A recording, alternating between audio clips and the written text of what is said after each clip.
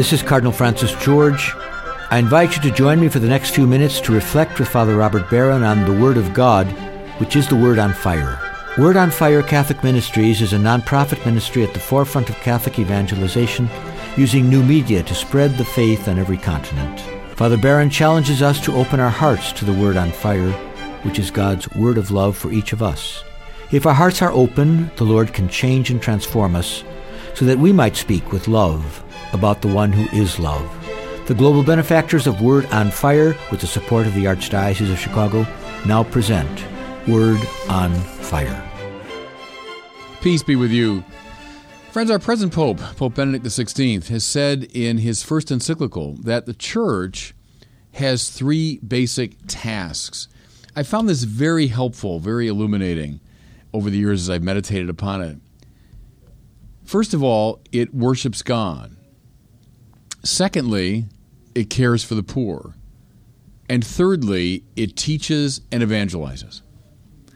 Those are the three fundamental tasks of the Church. Everything else we do are related to those three somehow. And think about it. Go through the typical work of a parish. I think you'll find at the end of the day, these are the three great headings. So it's helpful for us to meditate upon them. And the readings for this weekend give us just that opportunity, because the three readings correspond, I think, really well to these three great essential tasks of the Church's life. We'll look first at the first reading, which is taken from the legal, if you want, or moral section of the book of Exodus.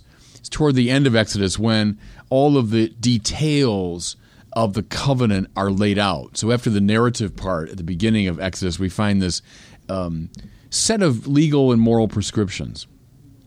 And here we find now, and this is our reading, this extraordinary command, utterly typical of the Bible, but extraordinary in the grand scheme of things, to care for the weakest and most vulnerable in the society.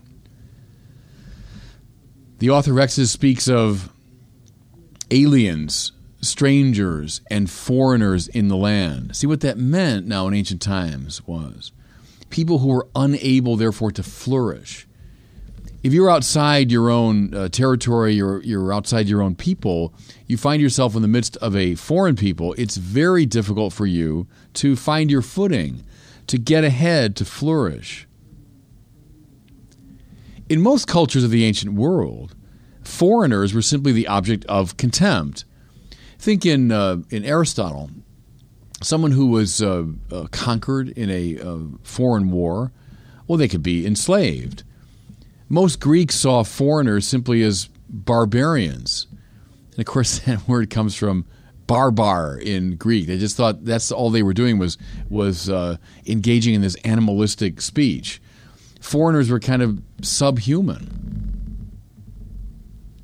But now, out of the heart of the Old Testament comes this revolutionary teaching to care for the aliens, the strangers, and the foreigners. To care, mind you, for widows and orphans. See, that was a code in the ancient world for those who were most vulnerable. Go back now in your imagination to a time before insurance and before welfare and before any government programs. People relied on their family. So as a woman whose husband has died, and let's say her wider family is not able to help her, the government didn't help her in any way, she was pretty much on her own. Or orphans. So here children, their parents have died. And let's say there's no extended family to take them in. There's no welfare program. There's no social safety net. They are pretty much on their own. And there were a lot of these people roaming around in the ancient world. But now here's the Bible saying that we should have compassion for widows and orphans. Compassion precisely for the most vulnerable. What's the ground for all this? And it's so clear in Exodus, is compassion or fellow feeling, right? Compassion from compatio in Latin, to suffer with. Because we hear now in Exodus, you were once aliens in the land of Egypt. See, enter into the space psychologically. Enter into that space where you were once a foreigner, you were once a stranger, you were once vulnerable. And when you find that place, you will stir up compassion in your heart for those who are foreigners and strangers and widows and orphans and the weak among you. There's the biblical call. And just to make it as clear as possible, the author tells us, when these weak people are ignored, God becomes angry. Now, I've spoken many times before about the symbol of God's anger. Don't literalize it. Don't turn it into an emotion as though God is a raging, dysfunctional father. What's God's anger? It's God's passion to set things right. It's God's passion to set right human relationships. And therefore, he has a compassion for the marginalized. And this runs right through the biblical tradition, of course, right up to the time of Jesus. And then it comes into the church's social teaching. St. Ambrose of Milan said, if you have two coats in your closet, one belongs to you. The other belongs to the man who has no coat. See, that's right from Exodus all the way up now into the church's social teaching. That's the idea. The church cares for the poor, the weak, the marginalized. How fully, now I'm asking myself this question as I ask you, how fully are we responding to this great demand of being a member of the church? Okay, then we turn to our second reading, and we find the second of Papa Ratzinger's great emphases. Namely, that the church is about evangelization. The text, by the way, is a precious one because it's the earliest text we have in the Christian tradition. Now, maybe there are earlier ones that were lost, but the earliest one that we have is Paul's first letter to the Thessalonians, written maybe around the year 50 or early 50s of the first century. So we're within a couple of decades of the dying and rising of Jesus. We're at the earliest stage of the church's life. And Paul writes his letter to the church to the Thessalonians. What does he tell them? He praises them because they become a model for all of those in the surrounding country. They've done so in the measure that they've received the faith with joy despite obstacles. So they've taken in the faith that Paul announced to them. He evangelized them. And now, by their very joy and commitment, they are evangelizing everybody around them. He says this, and I love it. It's a beautiful one-line summary of Christian faith. He said, "You've turned from idols to the worship of the living God who raised Jesus from the dead." Okay, what he means is you've been evangelized. You've heard the good news about the living God of Israel who raised Jesus Christ from the dead. That's Christian faith. And therefore, you are a compelling sign to everyone around you who are still stuck in the worship of idols, who have still not heard the good news about the resurrection. Here's the point now for us, members of this same church, with this same obligation to evangelize. Do we today, by our joyful acceptance of the faith in the face of obstacles, do we, by our turning from idols to the living God, edify and inspire those around us? Now, I know, friends, it's a difficult thing to talk about because we're so ordered to this very interiorized, privatized sense of faith. You know, faith is something that's good for me, and that's fine. And then you've got your version of it, and who am I to be imposing, my view on you?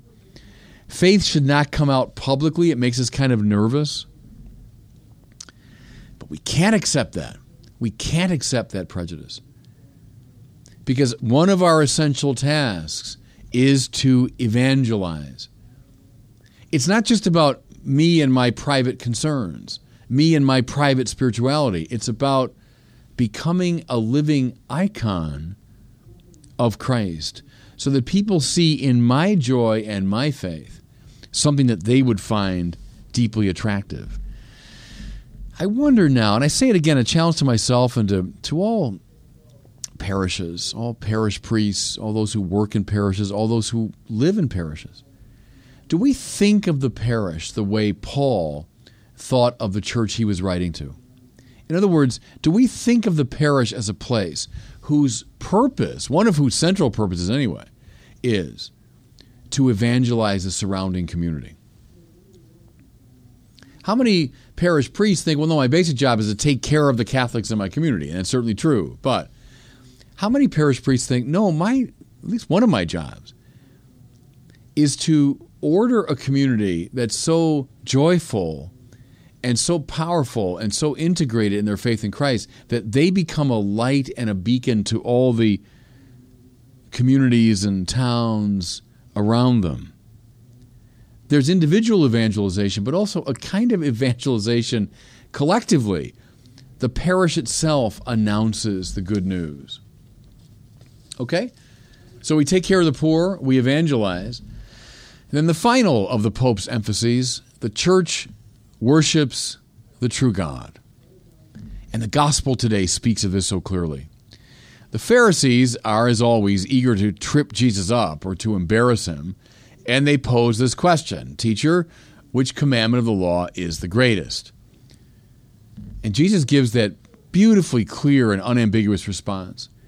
You shall love the Lord your God with all your heart, with all your soul, and all your mind. This is the first and greatest commandment. What's he talking about here? He's talking, if you want, about worship. As I've said to you before, worship, from an earlier English word, worthship. What do you consider to be of highest worth? Everything else in your life will flow from that. Everything else will be determined by it. What's of highest value to you? So what's the greatest commandment? Love the Lord your God with all your heart, all your soul, all your mind. That means worship God. What's the church's essential task? One of them is to do exactly this. That's why the Mass, the liturgy, is the source and summit of the Christian life. It's where we engage in this great act of worship. This is the act that identifies, and if I can put it this way, that rectifies the church. It sets the church right. And once the church is set right, it becomes the beacon for the rest of the world. So I might close, friends, by talking just a little bit about the interdependence of these three things, these three great tasks. To care for the poor, to evangelize, to worship God. When you worship God, you're ordered to God, then you love everything that God loves. Whom does God love? Everyone in the world. That's why the worship of God conduces toward the care for the poor. You love God, you love those whom God loves, the poor. And when you do that, when we do that as a church, then we become a beacon to the rest of the world.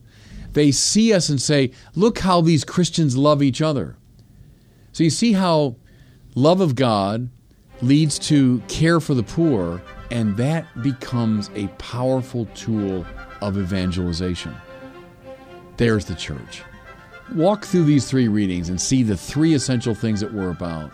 And then above all, friends, I say to myself as well as to you, let's do them. And God bless you. I hope you were moved today by the Word on Fire. I pray that together we might become a people on fire with love for God and neighbor here in Chicago and wherever these words are heard. Until we join Father Barron again next week, I'm Cardinal Francis George, and I pray that God will bless you and those you love. 4 years in the making, and it's finally here. Our new Catholicism documentary series, book, and study program are now available to order online at CatholicismSeries.com. Will you help me introduce this epic film series to your parish, school, family, and friends? Catholicism is an unprecedented adventure around the world and deep into the faith. Learn more at CatholicismSeries.com or call 1-866-928-1237. That's 1-866-928-1237. 1237.